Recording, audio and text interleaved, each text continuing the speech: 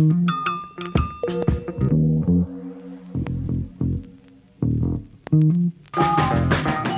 spent my whole damn life in the city. I could go for broke, but the capital is in me. I spent my whole damn life in the city. Anywhere I go, DC's coming with me. I spent my whole damn life in the city. I could go for broke, but the capital is in me. I spent my whole damn life in the city. Anywhere I go, DC's coming with me. I spent my whole damn life in the city. I could go for broke, but the capital is in me. Welcome, everyone, to District Divided, a DC sports podcast, more specifically, a Commanders podcast. I am Amit. That is K-Dot. Today's episode, we are centered around the offensive coordinator search that continues for the Washington Commanders. Most recently, Ron Rivera spoke to Anthony Lynn, who is the San Francisco 49ers assistant head coach, running backs coach, etc. So we'll dive into that a little bit and the prospect of him becoming offensive coordinator. Eric Bieniemy is also still in line to interview for this position. And is this all for naught because Ken Zampese is eventually going to become offensive coordinator? We're going to get into that.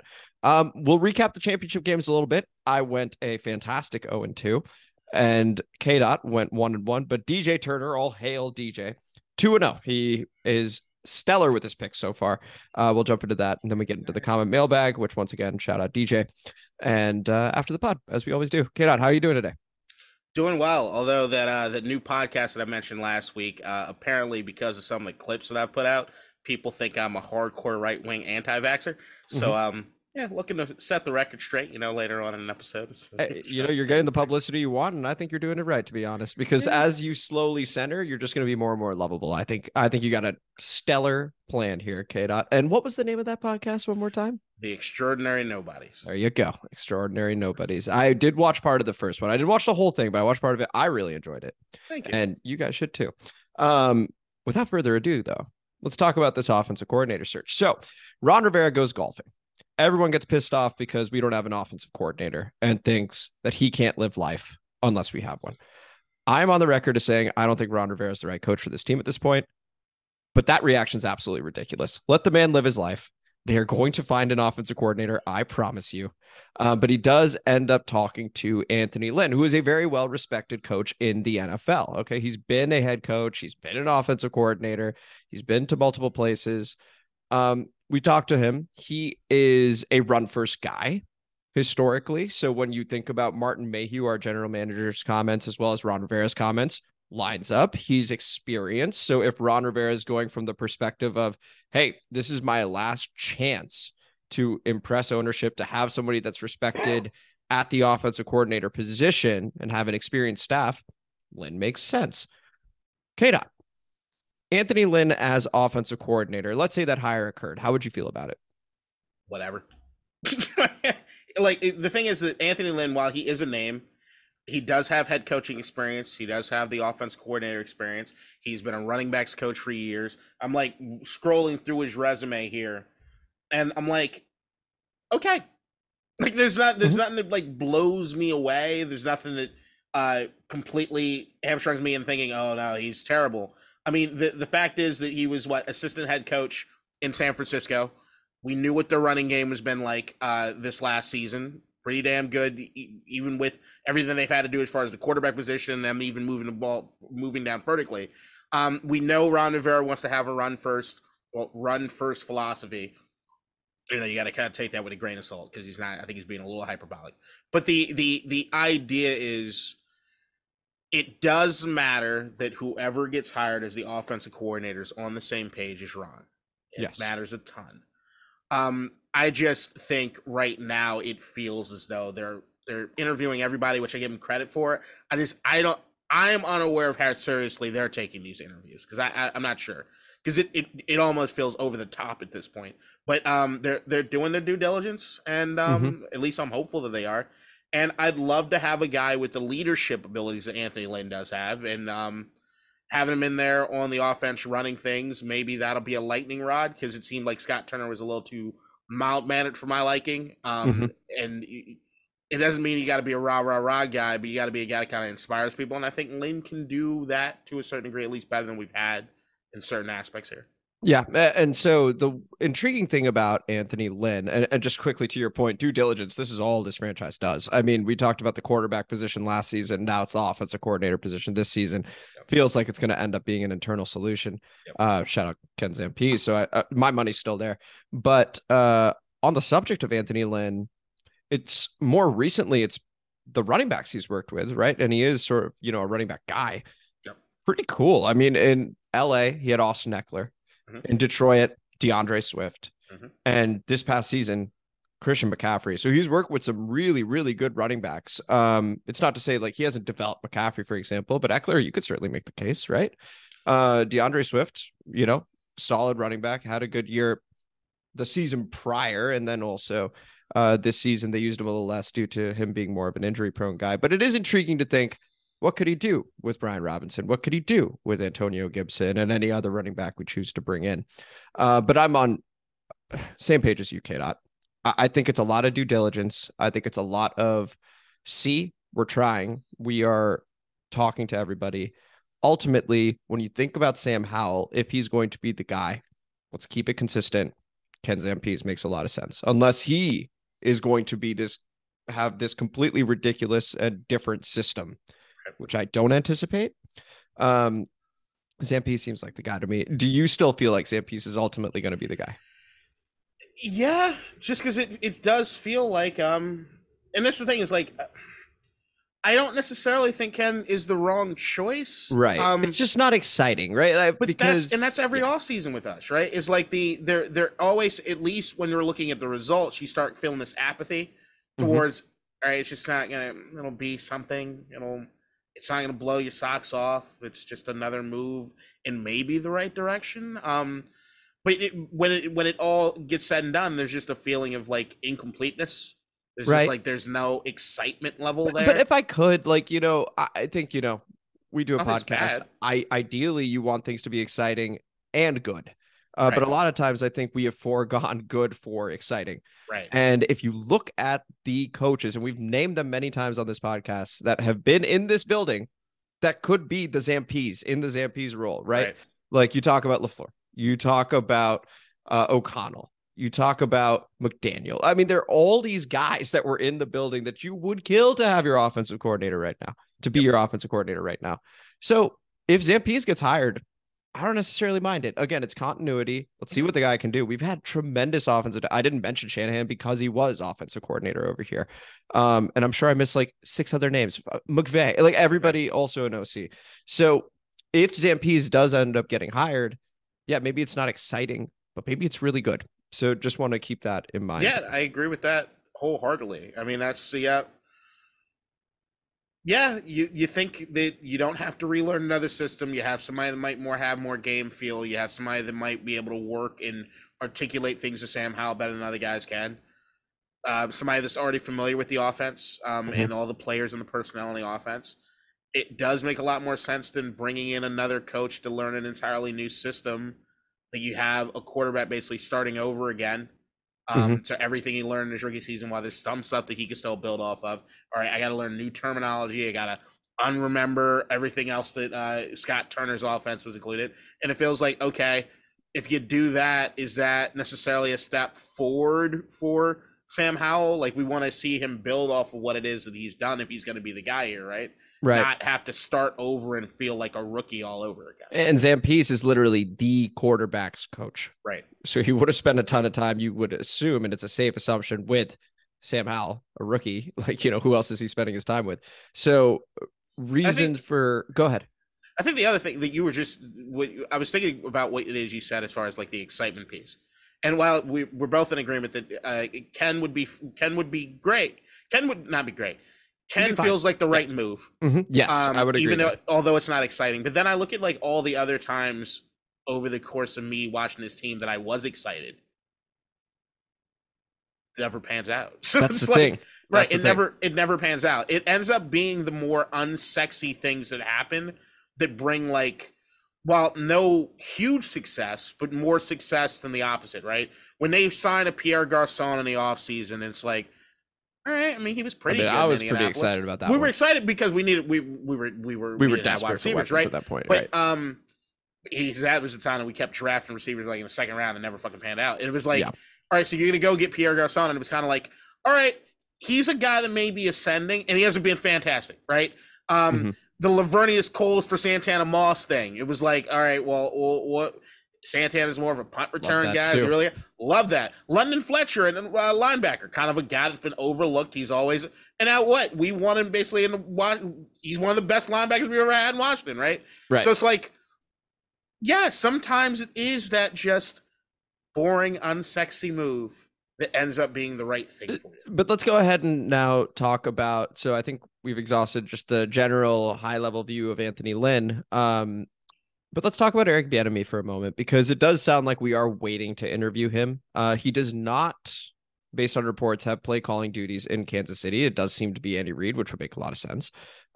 This would give him the opportunity to do so. And he has been around an incredibly successful coaching staff and organization. He's part of said coaching staff. So he's in those meetings. He's around Mahomes. He's around all this talent on offense. He's around Andy Reid, and he himself has been paying his dues and then some. What would your thoughts be on bringing a guy like him in, who has been touted for even head coaching positions as our offensive coordinator? It's interesting. It's interesting, but I am someone who's not sure what Eric Bieniemy brings to the table, if I'm being completely honest. So you hear, like, you started us off. I think a lot of teams feel that way. Sorry to cut you off, because he's still the OC there, right? But that's the thing. That's the thing about it, is that, like, you have Andy Reid come out in the press and say he doesn't understand why people don't think Eric Bieniemy has something to do with the play calling, because he's right there with us doing it, right? Then you have a report that comes out that says he's not really doing the play calling. It's Andy that's doing the play calling. Then you have even Ian Rappaport was on Pat McAfee, and he's like, they share play calling duties. So they're both no one really knows. And nobody knows. And Pat McAfee was like, hold on, what? That's news to us. And Ian's like, oh, I thought that was kind of open secret. Like, everybody kind of knew that. Like, no one knows what the fuck is going on over there. You also have all the interviews that he had for head coach and get passed up. You can even get the sense of, because there's also been word of friction between Bieniemy and Patrick Mahomes at times, right? There is this element that I think of Andy Reid in Kansas City that have wanted him gone for quite some time. Interesting. And they've been ready to move on from him. Like, they've allowed him to go do whatever interview anywhere every year. Andy's been in the media praising but no one's him. going to block an interview. Like, it just doesn't happen. Does happen. You do not nearly that often, though. Like, not usually from offense coordinator, head coach, you like lateral move. But guess what? Eric Bieniemy's talking about making a lateral move, and you still have Andy Reid and the rest of the guys like, do it. Right. I see. Right? I now understand. Just fucking go. Right. Okay. So it's like they've been the thing that, like, they've been more than any other head coach I've seen Andy Reid praising Bieniemy. It seems like, to try to get it out there that he deserves a head coaching job. Now, I don't know. I just don't know. I know that he keeps going for the head coaching positions and they hire somebody else. And it's weird considering how successful Kansas City is. It's weird considering that you had guys like even a Doug Peterson that were there and go off to do other things. And all these guys that have been through the Andy Reid coaching tree usually gets a shot somewhere, and it works out and it's usually fairly successful. Why not him? Why not the guy that's been sort of the face of the offense coordinator since 2018? And even before that, running backs coach for how many years in Kansas City, right? So, like, what's wrong? I hear rumors always that he's terrible in interviews, that he's terrible with letting people believe that he has an overall plan for the direction of a franchise. I hear that. I don't know what to buy, because I also do think that there's an issue in a lot of front offices when it comes to hiring black coaches. But I've seen teams interview Eric Bieniemy and hire another black guy. And a guy that doesn't necessarily have the resume. DeMeco Ryans just got hired, and apparently he was the front runner in Denver as well. So, like, so there's elements where you see, like, all right, you got front offices that are not opposed to hiring black coaches, but they don't want this one. And that's weird to me. But what makes it interesting for me is this particular situation in Washington screams opportunity for Bieniemy. Because, like, to me, if you have people that are unsure about what it is that he brings to the table, you could come to Washington, which had a fairly inept offense for a while. If you do something with that, you could be in a situation where if you guys are losing games, if things don't look right, you have new ownership that says, hey, maybe we want to get rid of Ron, and I've got an interim head coach right here that I want to see what he looks like. Yeah. Like, it feels as though there's an opportunity for advancement because he's not taking Andy's job. I was going to say that's probably the only way he makes this type of move, right? So because we talk about the risk of it, only 1 year, there is a reward element to it too, which is that if the offense is humming, for example, which by the way, probably would save Rivera's job, because if you have a humming offense with the defense we have, you would think that's a very good team. But that's the thing. Ultimately, ownership's going to want to make their own stamp. That could be, hey, we actually really like what the OC brings. Make him head coach. That's an interesting point there. Any other final thoughts on Bieniemy, on just the entire OC search in general, including I am just the OC search. It's as much as I want to be cynical about it. It is nice to see them interviewing everybody. Mm-hmm. I am hopeful that it's being taken better than interviewing no one. Very much so, right? And it seems as though, other than Caldwell, there haven't been people saying, no, I don't want to go. I don't want to have the interview, which does feel like a little change from the past. Mm-hmm. Like, I remember during the Jim Zorn thing when they wanted Steve Spagnuolo said, I'm not even making the trip, guys. Yeah. I also, sorry, just wanted to say that I think as more OC jobs, because there are a lot available, as soon as more of them get taken, this becomes more appealing over time. Because it's certainly not the worst OC, like in terms of talent on the offense, right? It's a good job. So I expect that as some of those more exciting ones go, then I think all of a sudden Washington becomes more and more appealing over time. In case he were to be an external one, I still think, once again, for the 1,000th time, Zampese is going to be the guy. I do think if I had to put money down, I'd put it on Zampese, but I'm not sure. And some of the stuff intrigued me enough where I don't know whether or not even the right choice or the wrong choice. Enough of my curiosity is getting the best of me, and I want to see certain things happen. Maybe. Oh, we've seen curiosity get the best of you. Shout out Carson Wentz. Let's go ahead and chat about. You walked into it, bud. Let's go ahead and talk about me going 0-2, being completely wrong on every stupid pick of championship weekend. Once again, I picked San Francisco to beat Philadelphia. Wasn't even close, but I got a problem with that one. So we're going to talk about that.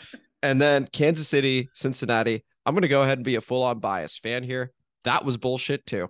So we're going to go ahead and we are going to talk about San Francisco losing to Philadelphia first. We will then get to Cincinnati, Kansas City. I wasn't actually bullshit, Kate. I'm just frustrated and upset at the way it went down. The 3 3rd and 9s were, we'll get there. But San Francisco, I mean, hats off to the team. I'm talking like every position because they were stacked across the board. But when you lose QB3, Brock Purdy, QB4, Josh Johnson, put QB3 back in with nerve damage this time, Brock Purdy, and then have McCaffrey throw a deep ball because that might be your best play. There's only so much you can do, K-Dot. 31-7. 31-7. We both picked them. Yeah. I'd like to think we're smart. I'm not sure we are. It was so frustrating. So frustrating watching that game. It was just a slow, painful death for the 49ers. No, the game ended when Brock Purdy got hurt. Yeah. But the fact that it was 7-7 for as long as it was. Yeah, but we all knew there was no chance. I know. Like the moment that it happened, there was no chance. Like, look, there was a glimmer of, oh, Josh Johnson, what does he have? Oh, no, this is not going to happen. Like, it happened immediately. I didn't see a slow death. I saw a team realize their situation and unravel immediately. Yeah. Like, that's, like... Oh, my gosh. There are takeaways from this game, but I say it every day. I say it all day, every day. I still think San Francisco is better than Philadelphia. It's still true. K-Dot walks around his apartment and does say this. I will and I know that I'm biased, but I do think this season San Francisco was better than Philadelphia. And I do think that if they had a quarterback that could throw the fucking football, they could win that game. As you said, it was 7-7 really, really early on in the game. If you look at the Devontae Smith catch, if that doesn't get ruled the way that it does, or non-catch, doesn't get ruled the way it does, that game's completely different. That's on Kyle. That's on Shanahan for not challenging. Totally. So I don't know if you want me to get to this already, but the main Go person ahead. that I have criticism for with this is Kyle Shanahan. Now, I've been lauding plays as Kyle Shanahan all fucking season long. I've been talking about how great he's been doing, and it's true. You go from Trey Lance, you spend the entire offseason revamping the offense to work under Trey Lance, a mobile quarterback, somebody can push the ball down the field, and you have him in, and he lasts a game, or how long it was? And then you got to bring Jimmy G in. And then you just took all this time in the offseason installing a new offense, basically, because you wanted to have what Trey Lance was doing. The only element that you change is the running aspect of it. You still tell Jimmy G, hey, we're not going back to the way you used to do things. We're going to still push the ball down the field. You have success with it. Then you get then Jimmy G goes down. You got Brock Purdy that comes in. He can move around a little bit more. You double down. We're doing more of the shit that I wanted to do from the last offseason, and it works. You pull off acquiring Christian McCaffrey, amazing fucking work, and they go and they're blowing right through at a level at which nobody could have ever expected that you had Mr. Irrelevant show up his rookie season and be fucking undefeated. It was ridiculous. It's a hell of a coaching job. But then I look at this and say, you go into you enter the playoffs. You've already seen for yourself what can happen to the quarterback position. Mm-hmm. People get hurt. Yes. You have Josh Johnson in there. I don't know what they saw because I saw a 36-year-old quarterback that didn't know what he was doing. He looked lost. Lost as hell. Yeah. Like, my thing is that if you make a phone call to Ryan Fitzpatrick and say, hey, guy, I know you've been chilling in the offseason, but we're about to go on a Super Bowl run. Do you want to be the emergency quarterback? Yeah. Okay. Like I look at that and I say, like, that's on Kyle. Now, is the likelihood that you're down to you've gone through fucking 5 quarterbacks basically crazy? Yeah. But you have to. But if you do not plan, if you don't have a plan in place for what happened, you're the guy. I gotta hold you responsible. Then also I look at the course of that game and see how undisciplined and crazy things got when these guys knew, hey, we're not doing what we need. We're not getting anything out of the quarterback. We can't score. And they start losing their cool and losing their shit. Dumb penalties, things like that. Who do I look to for that? Kyle Shanahan. You're the head coach. Get you guys in fucking line. Because you can even see Kyle on the sideline look completely dejected out of it, right? Then number 3, this is an opportunity to get to the Super Bowl. You start trotting out anybody that can throw a goddamn ball and attempt it. You had McCaffrey threw it, twice, I think, in the entire game? Yeah. Once. And they were just like, you know what, that's enough. I wanted to just hit on that point for a moment because I remember, and I was searching here because I was like, gosh, where can I find that ranking? Because I saw it on Twitter. They had a guy on the team that played at high school. Played in high school. He was ranked higher than Sam Darnold, higher than Joe Burrow, higher than Lamar Jackson. Now you can question the rankings, but just like, it's funny to like, what a fun fact to know that you have a guy like that on your squad and to at least ask him, hey, if we gave you these 2 to 3 plays, I know this is probably completely unrealistic. I recognize that it's an NFL game. All of a sudden he needs to know all this stuff. But if it's literally like make one read, and if it's not there, run. Jawan Jennings was the 5th ranked dual QB in his class. Other names there, by the way, Jarrett Stidham was number 1. So once again, we are talking about like Kyler Murray was number 2. Like, I don't know how these rankings are done. Darnold was 6, Burrow 7, Lamar Jackson 9. Okay, so I can't begin to explain how these high school rankers or whatever come to these rankings. But if you have a guy like that, I would have liked to have seen him throw it once. I just don't understand how you don't at least try. So like I look at like the body bag game for us as Washington fans, 1990 against Philadelphia and the Buddy Ryan's defense. We lost Jeff Rutledge, we lost Stan Humphries, and everybody remembers Ryan Mitchell had to get trot out there to be quarterback. He still at least attempted 6 passes, and that was not for a fucking Super Bowl. Like, I don't understand how they waved the white flag and basically said, defense, you're going to have to help us. And the defense is looking like, y'all motherfuckers keep giving them a short field. Like, Right. There's Oh so my much God. we can do. Like, you look at the stats for the Eagles. You look at the stats compared to the score, they don't fucking make sense. You know why? They barely had to move down the field. Barely.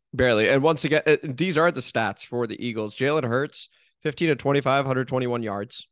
No touchdowns, no picks there. He did run for 139 yards rushing and 11 carries. Their highest rusher, Kenneth Gainwell, 14 carries, 48 yards.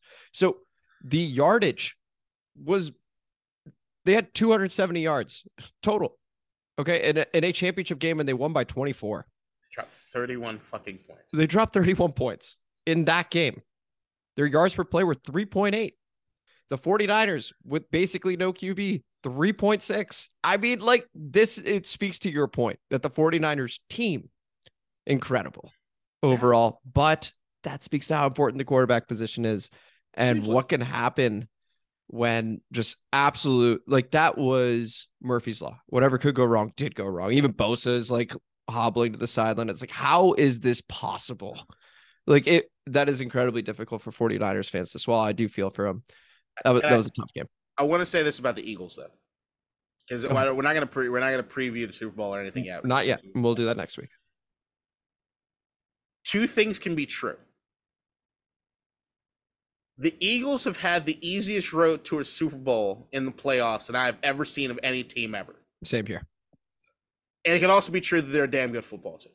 Also true. Yeah. So the thing is that you can only play who shows up, who you have to play. You don't get to choose both it, right? Yeah. And they smoked the everlasting shit out of both of those teams, which makes you think, okay, Now, if I do want to go back and look through their calendar, it starts getting interesting to see who it is they played and where the losses and the wins came in. The only thing I say, and before we get into Kansas City, is Kansas City's at least battle tested. Philadelphia right now, while they have done what they need to do, they've gotten the job done the way you're supposed to. They can't. And look, other thing, Brock Purdy didn't just fall down and hurt himself. He got hurt by an eagle. Okay? That is something that they did. Okay? So you give them credit where credit is due. And still at the end of the day, you can look at that team and say, if they win this thing, and they finish at 14-3. It's a damn good team, but do I put them up with some of the other? I don't know. The thing was with the Eagles is, as much as I've seen them, I've seen the Commanders beat their asses, and which just doesn't happen. We're the only team to beat the Jalen Hurts led. We beat their ass. Eagles this. Yep.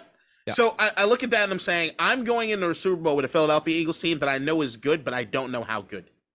That's fair. And how will they do against Chad Henne? You know, that's a question you got to ask, right? Because odds are, given how things are going, Mahomes is going to get hurt on the first play. And all of a sudden, it's going to be the Chad Henne show. Don't you put that juju out there in this world right there. Oh, me. I'm literally watching it happen. Don't you put that juju out there in that world. I'm literally watching it happen. Yeah, when it happens, I'm going to text you. I'm going to be like, see? What'd I say? Can't wait for Henne to beat him. I can't have Philadelphia win a goddamn championship. Well, that's the thing. Cannot. And they would have beaten Brady and Mahomes. Well, maybe Henne. I can't have that. Let's talk about the other game because I'm tired of talking about the Eagles. Congrats to them. Fuck them. The Kansas City Chiefs ended up winning an incredibly close game, an incredibly fun game. I mean, especially after the first and the NFC Championship game, not exciting, right? The moment Purdy goes down, everyone sort of knows it's over. This was close all the way through. The referees ended up being a very heavy topic of conversation. I know initially I said it was bullshit. Truly, it wasn't. I mean, the game was tied. Joe Burrow had the ball with 2 timeouts, 2.5 minutes left, and he didn't get it done. My entire argument was he'd get it done, and he didn't. That's the reality. So when people look at Joseph Osai, who I really feel for, I mean, the game moves so fucking fast, and he's been making plays the whole game. And that one push, yeah, it cost 15 yards. Yes, they made the field goal off of it. That is not the reason they lost. I mean, this offense should have torched the Chiefs defense, and it didn't. That's what it came down to for me. But Kansas City going to the Super Bowl. It was a pretty fun game overall, K-Doc. Go ahead. You have so many facial expressions whenever I speak. That's what you're saying. Go ahead. All right, we'll start in order. First off, if you complain about the ref, shut the fuck up. It's just stop. 3 third and 9s, K-Dot. Yeah, that didn't mean anything because they punted the ball anyway. Like, and here's But the then other they got a part. first down off of But it. here's the other part. If they had gotten a first down, guess They what? did. Especially that. Hold on. Whoa. You're talking about the when they Defensive stopped holding. the play? Yeah, No, so they that's what stopped the the play, When and then they end up getting the holding call Yep. after the sack Uh-huh. on the third and 9. And then, yeah, they get a fresh set of downs. No, hold on. That's not how that went down. That's how that went down. The second to last 3rd and 9 where you had they stopped the play. Oh, right. That Because was of the the fucking second false You're start. right. Right. They call there was the what was it The clock issue. The clock issue, right? There was a clock Yes. issue, and everybody was kind of like, that was fine. Like it was weird, but it was fine because at the end of the day, if they had gotten a first down on that play, guess what the refs say? Hey guys, didn't count. You know why? We tried to stop the play before it started. Us Cincinnati bettors don't believe that. It's bullshit. It's complete bullshit. Then you also have the fact that, like, if you talk to any Chiefs fan that were in Arrowhead, they said it was the loudest they have ever experienced Arrowhead ever being, and it never let up. And I think I also remember talking about here on this pod how what they do with Joe Burrow is give him basically 3 plays to make the decision at the line of scrimmage. Guess what you can't do if it's too fucking loud? Make audibles correctly, right? You can't make adjustments the right way. And when you have a referee who's trying to run in and even blow whistles that they can't fucking hear because the crowd's so goddamn loud, it happens. Shit happens. And they rectified it. They explained the entire situation. It was what it was. Osai, I feel terrible for it. I do. Once 22 again, years old, man. Two things can be true. Osai, hustle play. It's rough. That sucks. I feel for you emotional. Number 2, you can't fucking let that happen, bro. Not in that situation. Yeah. You got to be aware of what is going on. It's inexcusable. You can't do that. That is true. That is true. The last thing. Well, not last thing, but I'm going to save the last thing. I will say this. Yeah, I'm just salty. I will also say, Bengals fans, thank you. Thank you for showing me that you guys are the most insufferable bunch of motherfuckers I have ever experienced. We were all, after the DeMar Hamlin thing, we're all rooting for you. Oh man, they handled it with such class in that stadium. They did such a great job. The amount of fucking shit talking by the mayor and everybody else. Oh, it's Burrowhead. It's Burrowhead Stadium. Y'all, and then the moment that the game is over, the refs fucked us. The refs, like, come on, man. Y'all can't talk that shit and then afterwards be bitching and complaining. Y'all starting to like bitch ass Eagles fans, not regular Eagles fans, but bitch ass Eagles fans. All right, like y'all need to chill the fuck out. Like it was one thing that I realized. Like as much as I love Joe Burrow, as much as he's cool, the fan base ain't cool yet. They're not on his level yet. And speaking to Joe Burrow, 26 of 41, 270 yards, a touchdown, and 2 picks. That's not good. Which goes to the last thing. Well, you also, sidebar, you mentioned that they were supposed to light up the Cincinnati. They were supposed to light up. Yeah, until Chiefs. you know that there's a Chris Jones and they actually have a legit pass rush. What did I say, though? If this were to go Kansas City's way, Chris Jones needs to have a great game. He had that sack that basically. But we also remember the game. fucking week before. It's the same thing I said when we were doing the preview. Is the Bills have been playing poorly for a while. Poorly. Very, very poorly. We went into the Bills game expecting what we all knew. The Bengals are banged up on the offensive line. They need to exploit it. The Bills didn't because they've been playing bad. Guess what Kansas City, who's been there before, realizes? We're taking advantage of the fact you got scrubs playing on the fucking offensive line. So what we're going to do? We're going to eat today. And that's what they did. And Arrowhead being as loud as it was, didn't allow Joe Burrow to do the things that he needed to do, changing things at the line of scrimmage and making those reads. He couldn't do it. Kansas City, home field advantage, fucking awesome. And the last part, Patrick Mahomes. I've been saying it from the fucking before the season. Everybody thought when Tyreek Hill went away, it was going to be an issue. And I've been number one in saying Tyreek Hill has been a crutch and a handicap for Patrick Mahomes. Patrick Mahomes has been lazy in making his reads. He's been lazy in going through progressions because he knew, fuck it, I'll chuck it down to Tyreek Hill and it'll be okay. He has had his best fucking season as a pro this year, as a passer this year. He's been lighting it on, and he's reminding all you sons of bitches, I am Patrick Mahomes. I am not in the conversation with Joe Burrow. I'm not in the conversation with Josh Allen. Treat me like motherfucking royalty. I haven't even seen his ceiling yet. Y'all need to put some respect on the man's name. He's the best I've ever seen do it. He doesn't have the accolades of Brady, but he's the best I've ever seen do it, and we haven't scratched what he's capable of. Realize with your eyes what you're seeing. Hey, you're not going to get any arguments over here. Well, what he did, and with an ankle sprain, no less, and needing to make plays with his legs at times, incredible. I mean, talk about a gutsy performance. He just makes the extraordinary seem ordinary. That's what he's done. It's normalized. That's the part. You know how, like, over the last, 12 years, Aaron Rodgers would have those moments near the end of games where he'd do stuff. He'd be like, God damn, bro. Yes. But he'd do it, a few times a game. Mahomes does things that Aaron did all the time. And he makes it on a level at which it's like, that's just Mahomes just on the ball. Yeah. You don't He's realize what he's changing, what you're viewing. You don't realize that, yo, hold on, run that back. Who can do that? No one. And he was missing receivers as well. I mean, I'm talking not missing with his throws, legitimately they weren't playing. Right. So you put all that together. MVS decides to have 116 yards and a touchdown. Why? Because he has a quarterback that can make that possible as well. And shout out to that boy, Pacheco. He is tough to bring down. He is everything you want in a running back. I mean, you see 10 carries, 26 yards, but then you see 5 catches, 59 yards, including 2-3 broken tackles when he was dead to rights. Love Pacheco. I mean, he's a dog, and he definitely helps them and adds personality to that offense. Yeah, I wish they didn't just rely on his anger runs and actually developed a running game, which also Eric Bieniemy. That's a good point. We're talking about the Chiefs. Talking about the Chiefs. That is a good point. That would actually, I guess in this scenario, maybe ding him a little bit. Any final thoughts on the Chiefs-Bengals game? You took your victory lap on Mahomes. Respect on Mahomes' name. He's next level. There is him, and there's a chasm between him and the other guys. Don't get it twisted. Do not get it twisted. I will give you guys permission to get it twisted if you'd like. Go ahead, be wrong.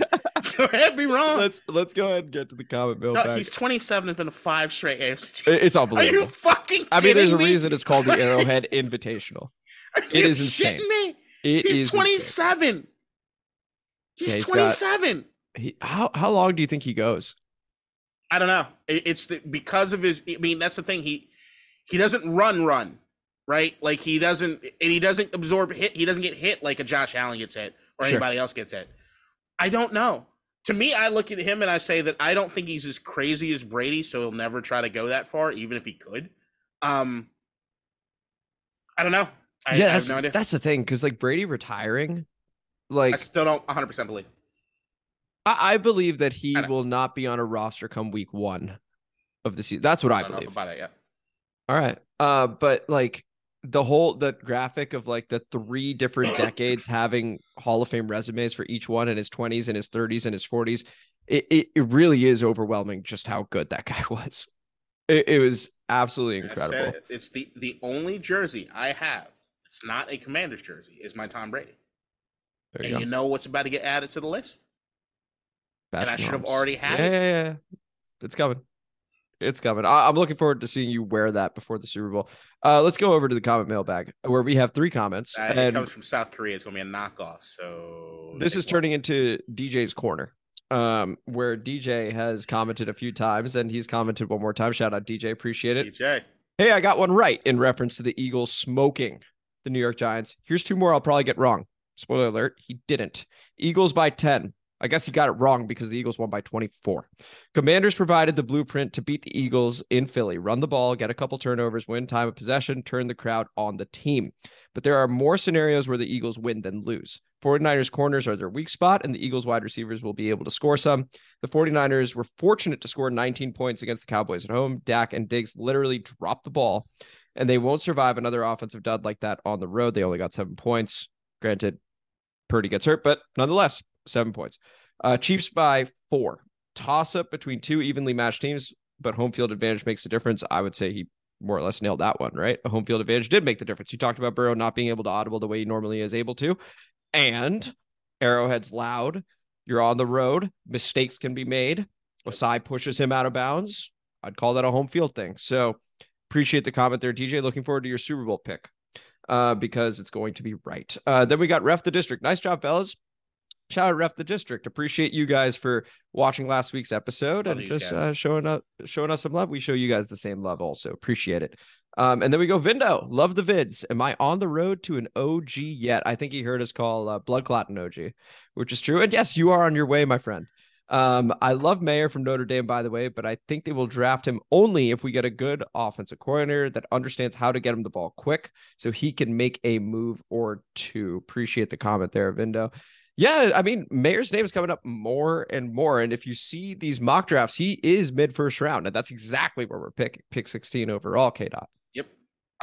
Like I said, I just think that for what it is we need guys that can do a multitude of things. We need Swiss Army knives guys. And the tight end position right now for where it is, where I don't think we'll be able to completely retool the offensive line. Mm-hmm. We wouldn't mind having a big body. Somebody can catch the ball in the red zone. Somebody can be a matchup nightmare for linebackers, and also do enough to get a chip on a defensive end to give the quarterback more time. Just from a value proposition, it makes a lot of sense to me to bolster the tight end position. Oh, yeah, absolutely. That is certainly one of my areas of need as well. I'm still thinking about whether I want a first-round pick on a tight end, but we could get maybe an offensive lineman. You hear, oh, there's a bit of news that we didn't talk about. So Senior Bowl is happening right now. We got Marty Herney over there, and he is watching exclusively offensive linemen, according to JP Finley. Shout out JP for the reporting on that one. I would say I want a sure thing because of course. That's what the first round's about. But the thing is that how many fucking tight ends do we have from all walks of life on this fucking team that last year didn't look fucking good? So like we wanted the Samish Reyes fucking thing to work out. We are still a Samish Reyes podcast. Totally understood. But the amount of bodies that they had at tight end that we thought was going to be a thing. Try to convert AGG. It developed. It just not. No, we need somebody who can come in day one is a stud. As a matter of fact, if we don't draft one, I want to pick up fucking Mike Gesicki, even if it costs money. I just think tight end is a position of need for this team. Hugely. And the more weapons, the better. I mean, everyone knows that. I mean, you need that, and especially to help Sam Howell out as well. But that was a comment mailbag. This was District Divided, a DC sports podcast, more specifically a Commanders podcast. Thank you guys so much for listening. If you enjoyed today's episode, please like the video, please share the video, please subscribe to the channel, hit the notification bell, and as always, please comment because we love reading those. And we love even giving you your flowers like we have with DJ Turner over here, who is on a roll this postseason with his picks. After the pod begins right now. I saw Bullet Train. What did you think? I loved it. That was really fun because it had terrific elements of comedy while also progressing a story and having some mystery around it. I enjoyed it thoroughly. I had a lot of fun, mainly to do with the acting. It did feel like it wasn't a great movie. It still was in my top 10 because of how much fun I had. Yeah, very enjoyable. Yeah, it was just fun, and it's.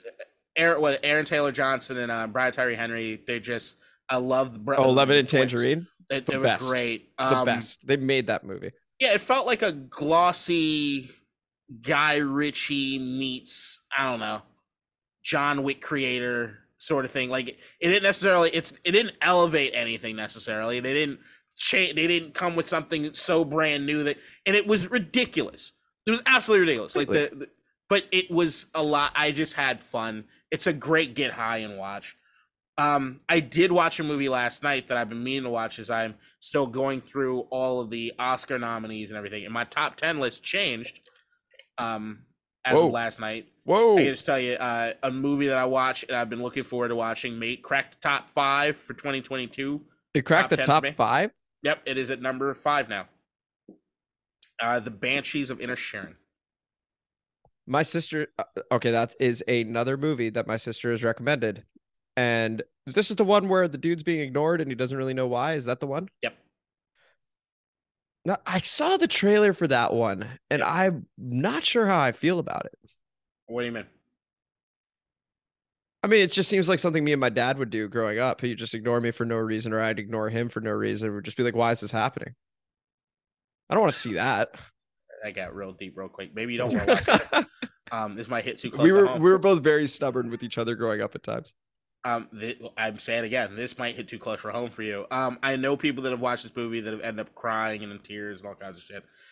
It never got there with me. I Okay. laughed harder than I had in a lot of movies laughing at this movie. It was hilarious to me. Okay. It is in every sense a tragic comedy, Okay. in the most classical sense of the word. Like it's great. It was really it's a good flick. It's a good flick. Did I have as I laughed? I didn't necessarily have as much fun as I don't think it's as good as some other movies. I think there's a little bit of, but even the way it works is an allegory for like even the Irish Civil War, and I don't know. I'm gonna watch it again because there's a lot going on, but like isolation, relationship between men, masculinity to a certain degree, So, grief. Okay, what's it called again? Banshees of? The Banshees of Inisherin. Inisherin. Okay, so that's at number 5. Is it as smooth as we're bumping other things? Something got out of the top. So 10. The Northman is out. Yes. Northman's out. Hustle at 10. Bullet Train at 9. And if I'm being honest, I probably the Northman should be 10 and Hustle should be out. Being honest, but I haven't. It's too late. I already watched it. It's in your top 10. It's got to stay there now. Right. Barbarian 7. The Menu 6. Yep. The Banshees. Which I've been getting criticized for the menu placement. I mean, too low, I would say, right? Based on what people are saying. I'm getting a lot of people saying I'm too high on the menu. But I had a blast with the menu. If you had a blast with them, it's your list. I know. I'm just getting criticized for it. Because like the thing is that I do not believe that best and favorite are anywhere near the same thing. Of course. So like this is my personal top 10 of my favorite movies that I've seen in 2022. Mm-hmm. That being said, I do care about something being great. The quality of something can elevate how good it is to me if you're doing certain things. I like seeing something new. It's not the forefront of me. I'm not one of those people that say that you have to do something new that I've never seen before. No, you could do things you could do them better than other people have done. Build on it, right? But if there's an element of that, do you get credit for giving me something I haven't seen before? How'd you execute that? If it's not something original, did you really build upon it? Then outside of those things, just how great is your film? How did that make me feel emotionally? I want to feel things. I want to feel things emotionally when watching a movie. If you can't make me feel anything, I'm not going to like your flick. Like, it's just not that work for me. And excitement can be something, but I don't find excitement to be as great as joy. To feel the cathartic, I can't help myself but laugh at this thing. Do you have a movie in 2022 that you saw that other people rate really highly and you went, sorry, I do not know how people had this opinion on it? Not yet, because there is one that is coming, and I have to watch before the Oscars. I've been pushing it off out of fear that might be the situation. No, because I know what I'm going to feel about it. Like I'm gonna go. I like every movie once it hits play, you got a clean slate with me. Okay. But so like all my biases or anything before the movie, I'm watching strictly for what it is. Sometimes I've been right, sometimes I've been wrong by the way I feel about it. I don't want to watch Elvis. Okay. I know I got a damn good feeling I'm not gonna like Elvis. Okay. But I know I have to watch it, and I think I'm gonna watch it, and I'm gonna feel how I feel about it. But that is one movie that I can promise you I am not looking forward to watching, because everybody else, and especially as we're leading up to the Oscars, is getting this buzz around it that terrifies me. Yeah. Because I don't want it to win. If it is going to win anything, give it. I haven't seen the performance yet, but I hear enough about Austin Butler. Do you have an Oscar throwaway award where you're just like, okay, this is the award you give a flick if you just were Like, No. hey, thanks for okay. I'd rather you not get this, so give them this, and I can Right. weigh it. It's not a Okay. throwaway, but I Okay. can So maybe weigh my it. question was incorrectly worded. Okay, got it. So you look at the nominees for like best actor this year. And I look at that and I'm like, okay, because of who got nominated for best actor, while I wouldn't love it, I can be okay with Austin Butler, even though I haven't seen it yet, winning best actor for the movie Elvis. And Okay. please don't give I him see. best actor. So like, and please don't give him best film, best picture. So like, Got it. I look at that and I'm like, well, I'm rooting for Brendan Fraser. I haven't seen The Well yet.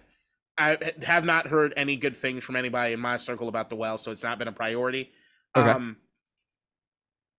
Colin Farrell, I'm really rooting for the Banshees of Inisherin. I've been a huge Colin Farrell fan for quite some time, and actually, I think he's done an amazing job in 2022. Has he won it before? No. Okay. But Austin Butler, I like him. I like Austin Butler. I think he's actually pretty dope. I love the SNL that he did. Like, I think he's cool as shit. Even though I guess the Elvis voice that he's doing is now permanent. It's broken him. I wouldn't mind if they give him best actor. Well, I need to watch the movie. Mm-hmm. I think even if I'm like lukewarm on it, I'll be like, fine, whatever. Just don't give them fucking best picture. Yeah.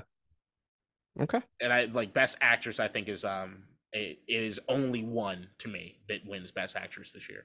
Even though there's a second that I'm really rooting this for. This is what one. Kate Blanchett and Tar. Is that right? That's done. Even though I am rooting, if Michelle Yeoh won, I'm gonna jump off the couch and scream and yell and be that's from Everything Everywhere All at Once, right? Yes, and it would be dope to see her win one with the career that she's had. But I do believe through and through, Kate Blanchett's performance in Tar was the best one this year that I've seen.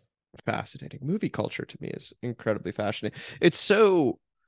I think it's because, like, I don't know, in sports, it's easy. There's a score. You can sort of tell who's doing well in clutch moments, stuff like that. But I'm always so bad. Like, my family and I will get together and we'll watch the Oscars and we'll make our picks and stuff like that. And, you know, some people, you know, my sister will look at prior award winners, which is why she typically wins. And we'll just pick based off of that. And I will have generally, I also haven't seen the movies, but I genuinely have no sense as to what is considered a good performance. For example, I thought Adam Sandler should have been nominated for Best Actor for Uncut Gems because of how he made me feel in that movie. Yeah, 100%. Okay, maybe I do get it. But I was stunned to see that he wasn't nominated for that, for example. Oh, that was I was like, maybe I'm a simple... It was a snub. Yeah. I feel so validated right now. The fact that I had a take like that and you, being the movie critic that you are, and connoisseur, if you will, agreed. My day's made, K-Dot. I appreciate that. My weekend, no matter what, fantastic at this point. No, it was he absolutely got snubbed. He was phenomenal in Uncut Gems. He was absolutely great. I mean, that movie, I love that movie. That is the last, because I'm trying to 2021, 2020. When is I think he didn't get nominated because he's Adam Sandler. Oh yeah, that it hurts him. Which is like, that's bullshit, right? Because you talk about watching a movie with an open mind. You go in with a clean slate. If you're doing that, and I guess you're not, right? If you're a critic or whoever's making this nomination. It doesn't work that way. It really should, though, right? You can't. So, like, the thing is that all these actors and the roles and everything they play, they have baggage.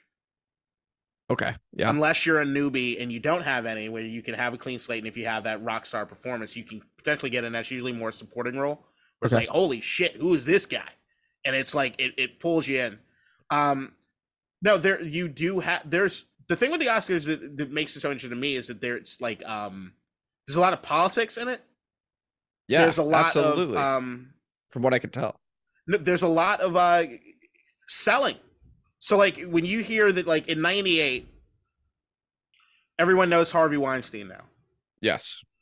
So in '98, Harvey is what movie was it that he was shit. I wish I could remember the movie. But regardless, he was up for Best Picture. I think it was Shakespeare in Love. It might have been Shakespeare in Love.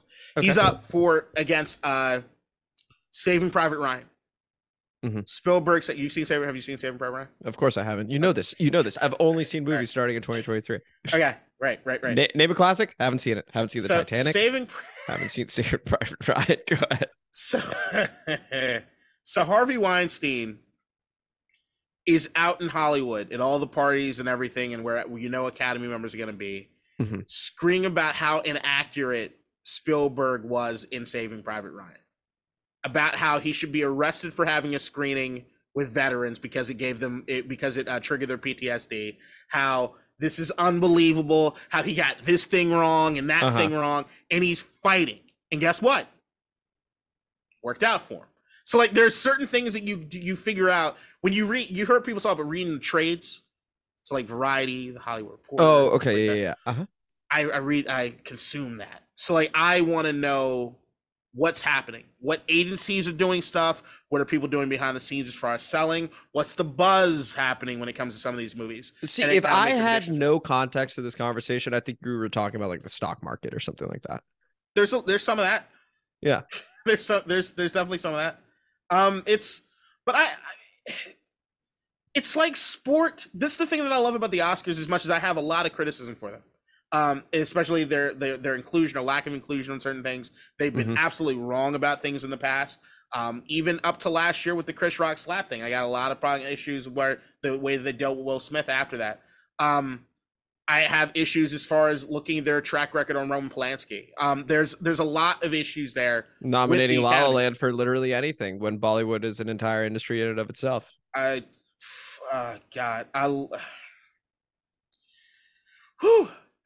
I don't know if I triggered something in there. Yeah, you absolutely triggered something for me. I am not. Yeah. Something you want to talk about, bud? No, I'm good. Okay. Fuck me. Yeah, 2019 was the last great movie year. That's a great movie year. But yeah, while the Oscars have been wrong about a lot of things, to me the Oscars are converted to things that I love. There's competition, so it feels like sport. But then it's not kind of like sport. It's more about voting, and so it almost feels political. I'm from Washington D.C., born and raised. I love politics. I love the game of politics, right? And then outside born in of that, D.C., exact opposite on everything else. Go ahead.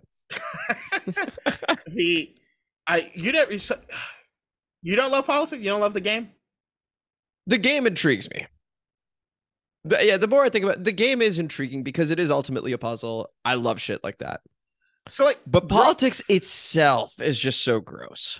Yeah, but you see what I'm saying? It's a gross game. I like the game. I don't like how gross it is. The system's fucked. But fair enough. I remember going to the bars, going to Elephant and Castle, going to Hawk and Dove. Yep. Talking to the congressional pages, seeing how things change from administration to administration, depending on who was on Capitol Hill, and who was the president, and talking to these guys. I remember reading Rahm Emanuel's emails that he was sending out to staff members at Hawk and Dove, and looking at how passive aggressive and then overly aggressive, which was hilarious. And then kind of jockeying you're talking to people that are on the opposite side of you politically, but you guys can talk about how it is strategically you need to win this thing, and how you're going to do this and do that. And it was it's fucked up because it's people's lives, but it is to a certain degree a game. So I love that part of it when it comes to the Academy. But then more important than anything, I love the art. An Academy Award is not a grand indignation that you have the best film. There are a ton of films that were better than Academy Award winning films. Absolutely. I look at Uncut Gems from 2019 as one of those things where I'm like, you were better than some of the movies that got nominated. Yeah. Even Once Upon a Time in Hollywood is still my best movie that year. But Parasite winning, when Parasite won, I was ecstatic because I loved that movie. I adored that movie. I was one at the time. I was dating a South Korean woman, and we were so excited about Parasite, and it was stoked. And then outside of that, it wasn't my favorite movie that year. So I was rooting for something else and could still be so ecstatic, and seeing all the work and everything they poured into it being rewarded that way. And what that means from a dollars and cents standpoint, to be able to put on Academy Award winning movie and that's on your fucking resume, brings you cash, brings you the opportunity to do more things. Sometimes you don't get it. You don't get the accolades. There's not people that want to give you the money to do other projects. So it's just, there's so much in it that it's just like. When did the Oscars take place? Was it March 12th, I think, this year? I think maybe we should do an Oscars episode, just sort of as a one-off. I'd love that. I'd be fascinated, and then you can help me with my picks, and then I can finally win this family pool. Oh, perfect. Yeah. No, we need to have this conversation. So at the very least, listen, our sports picks don't go very well. Let's rely on this man for his Oscars picks. I will tell you right now, my Oscar picks depends on the year. Some years, okay, we're playing the game.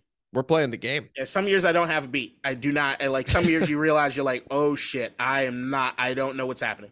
Okay. Like you start seeing some of the first awards going off, you're like, all right, we are off the reservation. Everything I thought was going to happen is not going to happen. I'm here for the ride. Hey, fair enough. But that being said, looking forward to that episode. I'm also looking forward to our Super Bowl preview next week. I'm actually going to dive into, normally it's a bit of a lazy analysis. I'm actually going to dive into some numbers pretty hardcore on this one and see what we can find, including Chad Henne's life story. Ends on that one. I think we are actually, yeah. but we'll see what ends up happening. Once again, this was District Divided, guys. Thank you guys for listening. We will see you next week. Enjoy your weekend. In DC, we're just hoping that you listen.